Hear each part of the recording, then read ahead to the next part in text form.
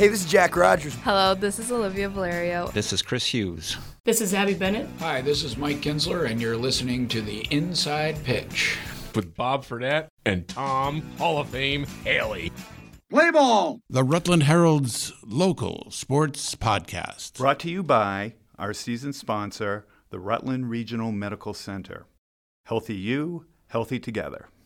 Here they are, Bob Fredette and Tom Haley. Okay, hey, welcome back to Inside Pitch.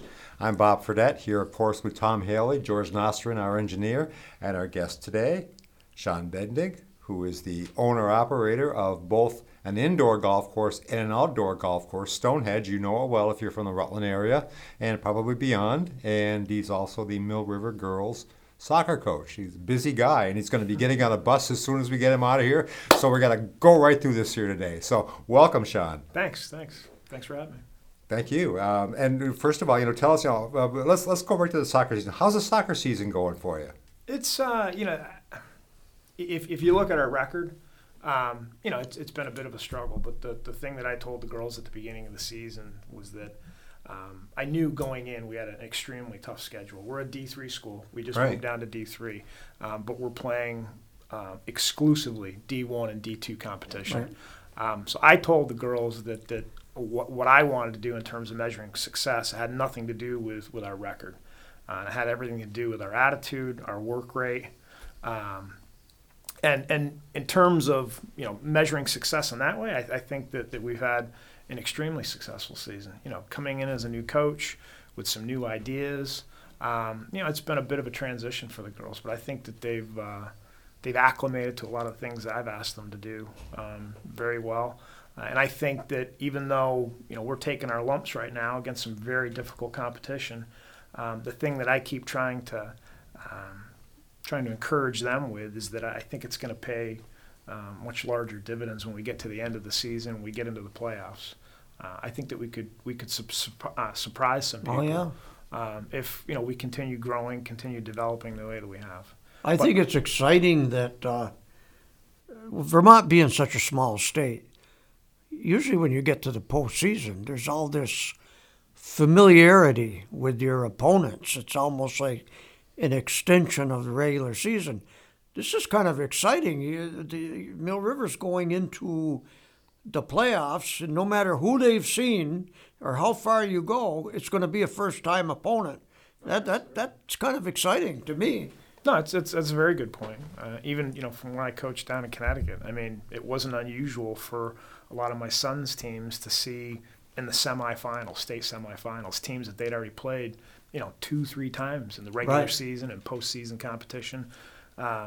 We haven't played a single D3 team all season. D3 or D4. Or D4. Yeah. So to your point, it's going to be the first time we've seen a lot of these teams, but as I keep telling the girls, it's going to be the first time they see us as well. Now, as we're getting closer and closer to the last day of regular season, I guess it's October 19th. 3 weeks to go, right. Yeah. Are you kind of starting to look at the teams in D3 and get a feel for them, or are you too busy for that? No, I'd be lying to you if I said I didn't check the VPA rankings on an occasional basis. Now, am I going to have the opportunity to go out and see some of these teams play? That's unlikely. But I'm trying to keep a pulse on what's going out there. There are some very good teams at the top of the D3 rankings right now. Peoples, Thetford, Stowe. What I can do, and sometimes this works for you. Sometimes it can get away from you as well. You can try and find light competition. Some of those teams have played, the Middleberries. They've played Otter Valley, Fairhaven. So you can, perhaps draw something off of that. The thing that I've seen, within the Marble Valley League, there's a lot of exchange of information there as well. So, I'd like to think that, I could reach out to, one of my fellow coaches and, perhaps, get a little bit of insight on some of the teams that we haven't seen before. So. Right. One thing I noticed in D3, you said you've been checking the standings. I have too. There's no team that is unbeatable. Nobody in D3 is undefeated. Nobody in D3 has just one loss. Every single team has at least 2 losses. So, I mean, possibly, maybe I'm reading too much into that, but just maybe the D3 is wide open. Yeah, I mean, I think, from, again, not having played against D3 competition, I can't speak to teams and specifically, but from what I've seen just amongst the teams that we played D1, D2, there's an incredible amount of parity. I mean, right. In terms of soccer, from a Vermont standpoint, at least, through the teams that we've seen. Yeah. Is it depth that's the biggest difference between D3 and D2 or D1? I mean, I think so. When we play Rutland, Burton, Middlebury, we play Hartford today. Those are they're teams that have programs that have anywhere from 30, 40, 60 kids. Mm-hmm. So they do have depth, and I think the thing that above and beyond just the sheer numbers that work to their advantage. When you have kids that are in a program like that, I just think it sort of breeds competition. There's a level of intensity that just comes to their practices that as a coach you don't necessarily need to manufacture. When you've got a group of 21 girls that span, 9th grade all the way through 12th, mm-hmm. you have to do things, to try and motivate them, to get them working at a level that they may not be normal, they may not be accustomed to working at. Because again, you're not handpicking the best 15, 16 girls from the school. You're taking, every girl that basically signed up to play soccer. Yeah. But that's cool too. I enjoy focusing on, the technical aspect of the game, and there are girls that are fairly new to the game, and that's neat. And it's been interesting, a very interesting experience for some of the older players on our team as well. I was very impressed with how, the 9 seniors that we have on the team, they've been incredibly accommodating to the 9th graders that are on the team, very supportive. And that's cool stuff to see. Nice. Now, I want to ask you this because we seem to be getting into this situation more commonly now that when teams are switching divisions, you're still kind of geographically landlocked. Yeah. Would you prefer to have more of a travel schedule and to play more Division III teams? I personally would, but I understand the challenges that are there. It presents an issue in terms of, much longer bus rides, mm-hmm. Which has obviously some financial impact to some of these schools. And just in terms of the whole, at the end of the day, these girls are student athletes, and we want them right. we want them in school as much as possible. So today, our game in Hartford, they're being dismissed at 1:15. So right. So there are challenges that are there, but just looking at it purely from a soccer perspective, yeah, I'd love to play. A schedule. That was more, I guess, representative of the teams that we would be competing against. Now, is some of that because you were slotted into D3 too late to tweak the schedule? Because there are some D3 schools that aren't a universal way, like Green Mountain, White River Valley, yeah. And I know I'm missing some, but there are some D3 schools that you could play without huge travel. Bellows Falls, Leland, and Gray. Right. We did have a scrimmage against a very strong Proctor program. They're D4, but right. They're undefeated this year. Right. It was a timing thing as I understand it. When I spoke to the AD, because the first thing you do is you look at your schedule. And it was a bit of a head scratcher for me. And when I reached out to our AD, she explained to me that it was a timing thing. That I guess the decision to re-slot Mill River, the girls' team, into the D3 area, the schedule was pretty much fully baked. So we didn't have the luxury of being able to really do much with that. Now, with that said, hopefully next year, the year, right. years past that, if we're going to stay in that division, we can obviously take that into consideration and not run into the same issue that we had this year. And I'm guessing that you wouldn't mind keeping a few 1s and 2s because that only hardens you for the tournament. I agree. We played Rutland very tough at Alumni you Field did. last yes. week. I think that our speed caught them a little by surprise. We try and be a very possession-oriented team, but to Bob's point, they wore us down. To me, the biggest thing that you see, the biggest difference that you see here in Vermont between a D3 team and a D1 team, above and beyond just the talent pool, it's the level of physicality. Right. At the D3 level, Rutland is a very physical team. They play within the rules of the game, and everything that they do is totally above board.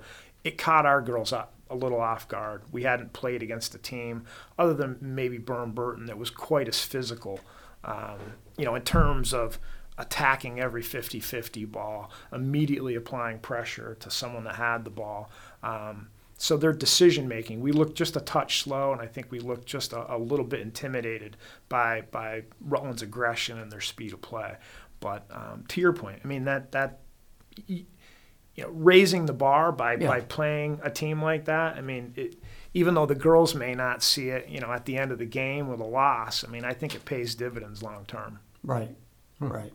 Now, we've both seen your team, and I like some of the things I saw from your kids when I saw them play. I believe it was Woodstock that you played. Yeah, and that was, you saw one of our better games of the year. Yeah. And one of the things that, you are a control passing team, but I'll tell you what, with those track stars you've got up front, kick and run, and that stuff works, It does. At least to stretch out the defenses and to get the other team thinking about it. Are you tempted to use that very much? It's what I tell the girls that play up top as attackers for us or as midfielders that are looking to distribute the ball and get the ball up top for us. I basically tell them, take what the defense is giving us. If we played Otter Valley a couple weeks ago, very good game. Tom was there. Played to a double overtime tie. They played stopper sweeper, so you don't really have the advantage of being able to play a lot of those deep balls, directly, towards the goal. So I told the girls, look, we're going to have to possess more, try and work the corners, try and serve balls in from the sides, and we did an exceptional job of that. 2 of the 4 goals that we scored came out of play like that was more built up.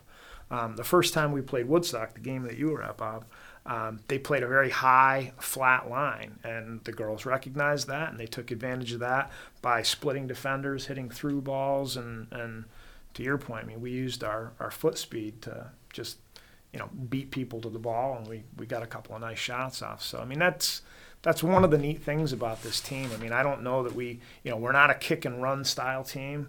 I'd like to think that we try and possess the ball more and control possession. But when we have to, with the speed that we have, we can play that style as well.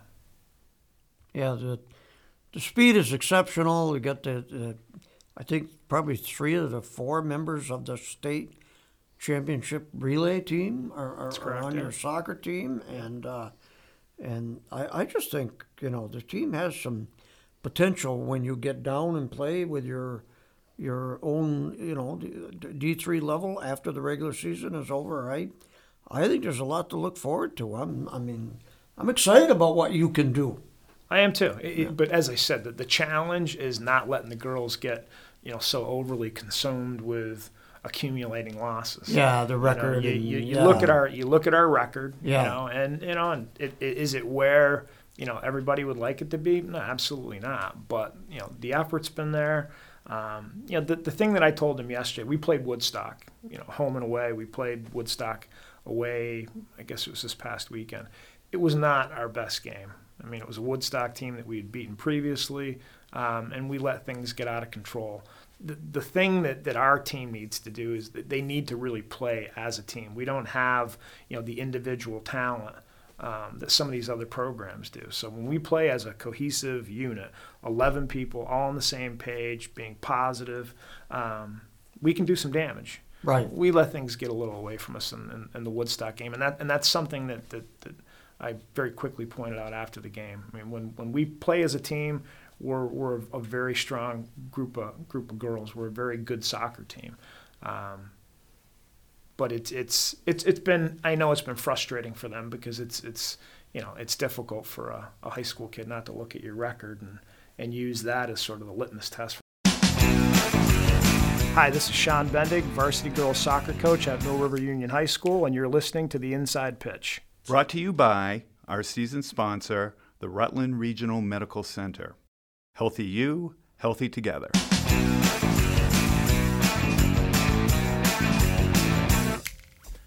You know, it's difficult for a high school kid not to look at your record and use that as sort of the litmus test for how well. That happens, and not only with high school, it can even happen at a higher level. I see a Castleton University football team that's 0-4 that I think can win their league. They haven't played a league game yet. The league is weak, and I had a talk with the coach. He's saying the same thing, but we got to keep them excited, and that's my job as a coach. Yep. Because they play their first league game on October 12th, and he's got to get them into believing that, hey, we're 0-0 and it's a new season, even though they're 0-4. And I guess that kind of is analogous to your situation. No, it is. It is. It's that's probably it's been the biggest challenge as a coach that I've had with this team. I mean, as the season's gone on, and we've continued to play very difficult competition. I have to try and pick out, the highlights of every game, and make the girls understand that we did some things. We grew. We're developing, and there were parts of a game even that we lost that they should take away and build from as we go into the next contest. There are some things maybe that we didn't do so well that we have to have short-term memory on. But is it an ideal schedule? Absolutely not. But I think it could be, as I said, when we get to the playoffs. What would you like to see the kids really develop a little bit more before you get to the playoffs? Really teamwork. It's when you have as many kids that span age groups. There's different levels of maturity. It's remaining focused and working as a team and not getting I guess overly consumed with the losses that have been piling up, so to speak. That's the thing that I'd like to see them do.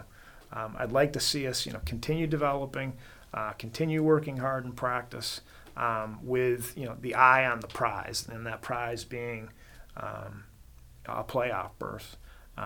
I've been very candid. I've been very frank with them. The reality of the situation is that while I think that we could have a very strong playoff run, we're going to have a very low seed going into the playoffs. Oh, no question. You'll see a good opponent off the bat. We're going to be traveling somewhere, and we're going to be playing against one of the top 3-4 seeds in D3. But it is what it is. Buy into the excitement of trying to shock the world. Oh, absolutely. Victory over Stowe would go a long way now, wouldn't it? It would. Yeah. I'll take a victory over anybody. Yeah. We talked a lot about your speed. My speed? I was kind of fast. No, well, you're close. We're going to get there. I'm going to talk about. You're not getting out of here alive. We're going to get there. You're very close. I'm going to talk about the person standing next to you. She was pretty fast when she played. What about Emma Weatherhog, and how much of a help has she been, and what is her role? She's more than just my assistant coach.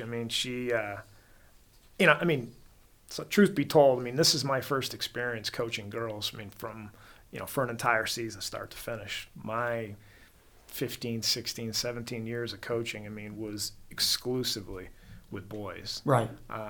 And I think I went into it a little naive. I wasn't quite sure what to expect. Coaching girls is it's significantly different than coaching boys.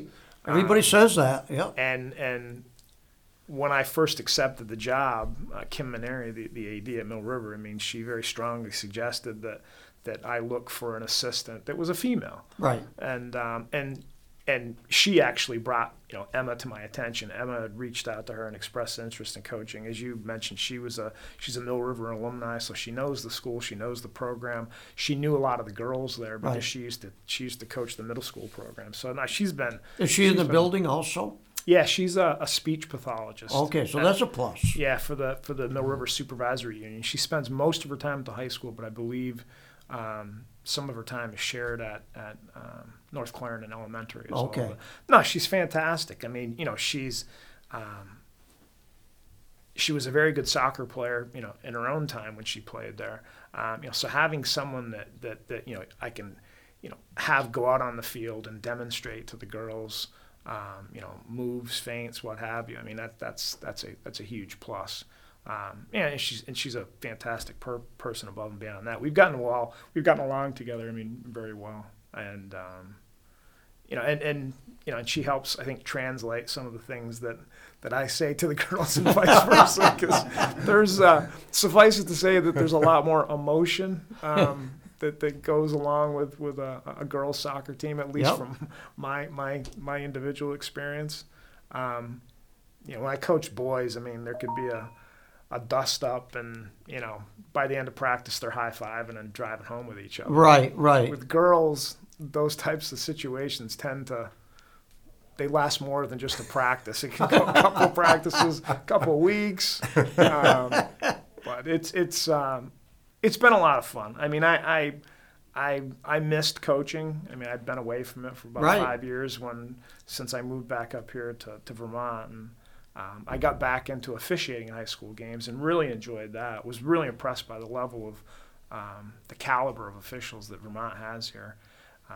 But when Mill River reached out to me about applying for the job, I mean, I was torn. I mean, I knew it was going to be a significant drain on my time. Right. But I was really looking forward to working with the kids again. And this has been, I mean, independent of our record, I mean, it's been a fantastic experience.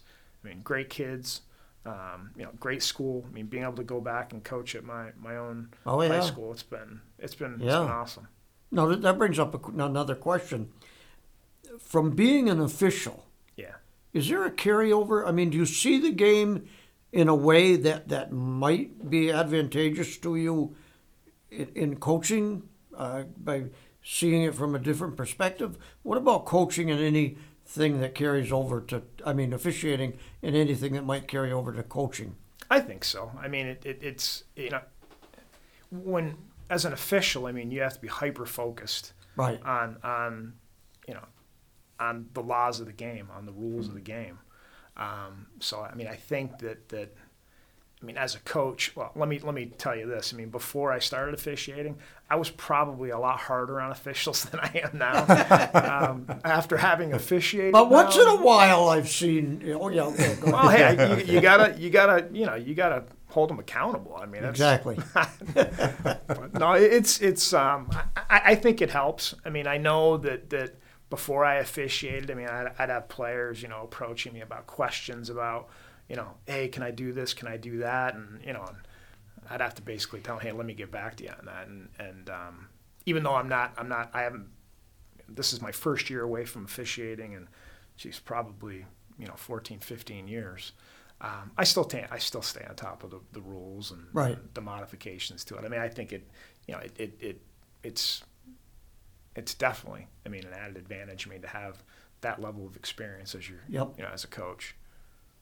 Okay, now we're going to dig into your past here a little bit. Oh boy. We were speculating. Were you on Jack Filio's championship team at Mill River? I was not. But you played for Jack. I played for Jack. Yeah. And Jack's he's a customer of mine at the indoor golf center. He and a couple of the older faculty members that were at Mill River when I was there, they come in from time to time. But yeah, I played for Jack. I graduated in '83, and I believe the state championship team was '80. They went to the state championship in '85. I can't remember if they won that year or it was the year after. Okay. But yeah, it was. It was and then the handball, Montpelier handball. That was later. Yeah. I think so. Yeah. I think so. Okay, how has the game changed? And not so much of like the number of kids, but has the game changed a lot since then? Radically. I mean, when we played, we were a bunch of raw athletes. Soccer was something to do in the fall. It was the only sport that Mill River had, unless you wanted to play, unless you wanted to run track, which I wasn't really built for that. So it's become a much more technical game There's so much more of an emphasis and access, to developing soccer players now. When I was growing up as a kid, you didn't have, youth soccer programs. Your soccer experience was pretty much limited to, some kids getting together and throwing a ball out in the backyard. That was about it. Mm-hmm. And now you have, programs here in Vermont like Summit and all the programs they have up in Burlington, the program Fusion out of Weston, but above and beyond those club teams, now you have town youth programs. So it's there's much more access to the game, mm-hmm. and I think because of that, the people that you see, the kids that you see coming into programs, even like Mill Rivers, which is obviously on a much smaller scale. You see kids coming in with much better fundamental skills, much better technical skills than what I ever possessed when I played, and I think I could probably speak for most of the other guys that were on our team. We were, Jack ran us. We were freak athletes that could run with anybody, but a give and go was probably like the extent of our offensive strategy. There just wasn't. We lacked so much technical experience that, for Jack or any other coach to try and teach you like the tactical aspects of the game, our heads would have just exploded. The game has changed. Yeah, a little bit. You talk. Hey, here's how old I am. The fall of 1964, the first year they ever had throw-ins. Think about that. Wow. They used to put the ball on the line, and you had to wait for a whistle and then kick it after it went out of bounds. The fall of 64 was the first year for throw-ins. Everything I've seen, I've been around the game for, 45 years now. And, everything to me, is trending in the right direction. And hopefully, you're going to, as a country, we're going to see that pay dividends with stronger U.S. men's national teams. Look at what we're doing on the women's side of the game. We have to make sure that translates on the men's side. From a high school perspective, the thing I would like to see, I still think that why the National High School Federation can't just simply adopt a more FIFA-like rule structure is a bit of a head-scratcher for me. And I'll give you a perfect example. The substitution rules that are specific to the high school game. To me, they're just archaic. If the game is about the kids – and you're looking to get kids on and off the field as easily as possible, then why not just go to a FIFA dead ball substitution policy? Right now, I can send a kid up to the touchline, and they can stand there 4 or 5 minutes before they even get an opportunity to get into the game because it doesn't meet the high school criteria for my team to substitute. To me, that's my biggest qualm with that would be with the high school. That would be a great idea. Yeah. A great change. Yeah, you can't adopt full FIFA. Because they have the the limited substitutions and whatnot, but just make it a What about drop balls? Yeah, they continue to tweak those. I have no problem with what they made some modifications to drop balls going into the season. I have no problem with that. Right. I guess my other knock against the high school rules changes, it would be and this is coming more from my experience as an official. They turn you into the uniform police.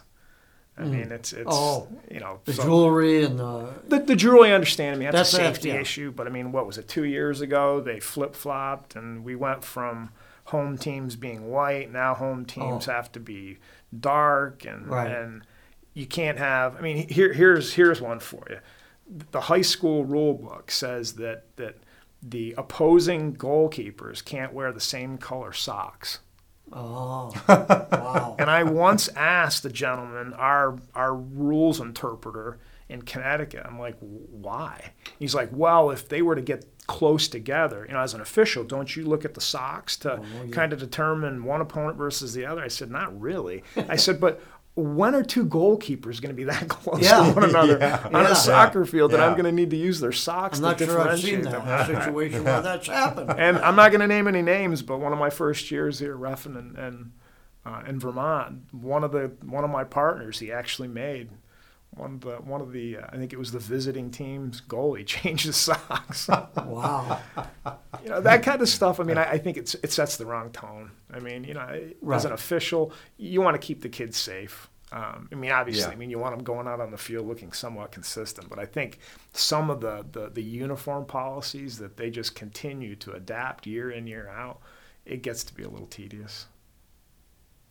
That's not a change where it counts, right there. No, it's change for the sake of change. Yeah, right. That seems kind of silly. I like the idea of having the home fans and the home team have the color instead of the white. Yeah, I see that. I have no problem with it. It was just, I mean, I think that it created a little bit of a buzz, and for a year or two, I mean, I know for the first year there were teams that were forgetful and they were showing up with the wrong uniforms, but it is what it is. Okay, well, we're running out of time, so I just want to ask you about today's game with Hartford. What are you looking for today? Well, a better result than we had when we played them at home.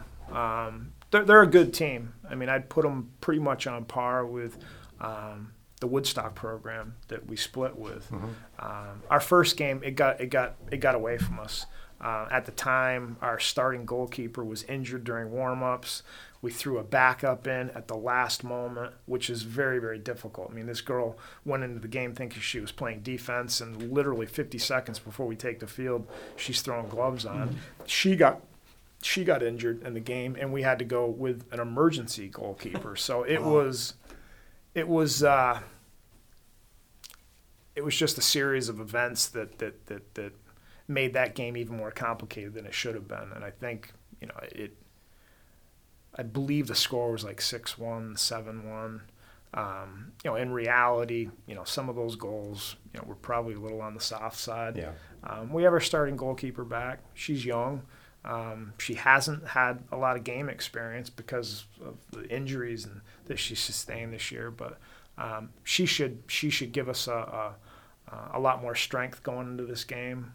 We're actually moving some kids around in an effort to try and improve our goal scoring.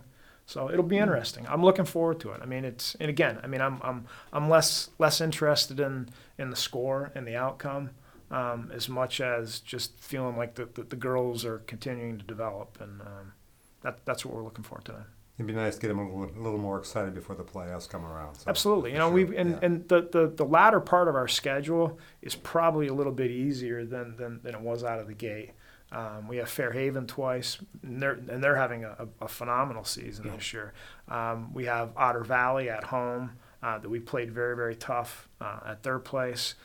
Brattleboro is the last D1 team that we have. They come to our place, and I think there's another game in there that I'm forgetting, but. It'd be nice to, just looking at those teams, looking at the remainder of our schedule. I mean, if we could come out of the balance of our schedule, 500 in those games, I'd be extremely happy, because those are strong teams that we're going to be going against. Yeah. Okay, well, we're at the end of our half an hour, which is stretched a little bit beyond, but that's great. We've been having a great time talking soccer with Shawn Bendig. We really appreciate you taking time to show up there. It's a pleasure. Thanks for having me. And again, maybe you can go out and see that Mill River game today. And in any event, Mill River's got an entertaining team. They're better than the record. Go out there and give them a shout. Kids can use some support, but believe me, that's a team that could make some noise in the playoffs. So until next time, I'm Bob Fredette here on Inside Pitch with Tom Haley, George Nostrin. Thanks again to Shawn Bendig, our guest, and go see some games. We'll see you next week. Hey, this is Jack Rogers. Hello, this is Olivia Valerio. This is Chris Hughes. This is Abby Bennett. Hi, this is Mike Kinsler, and you're listening to the Inside Pitch with Bob Fredette and Tom Hall of Fame Haley. Play ball! The Rutland Herald's local sports podcast. Brought to you by our season sponsor, the Rutland Regional Medical Center. Healthy you, healthy together.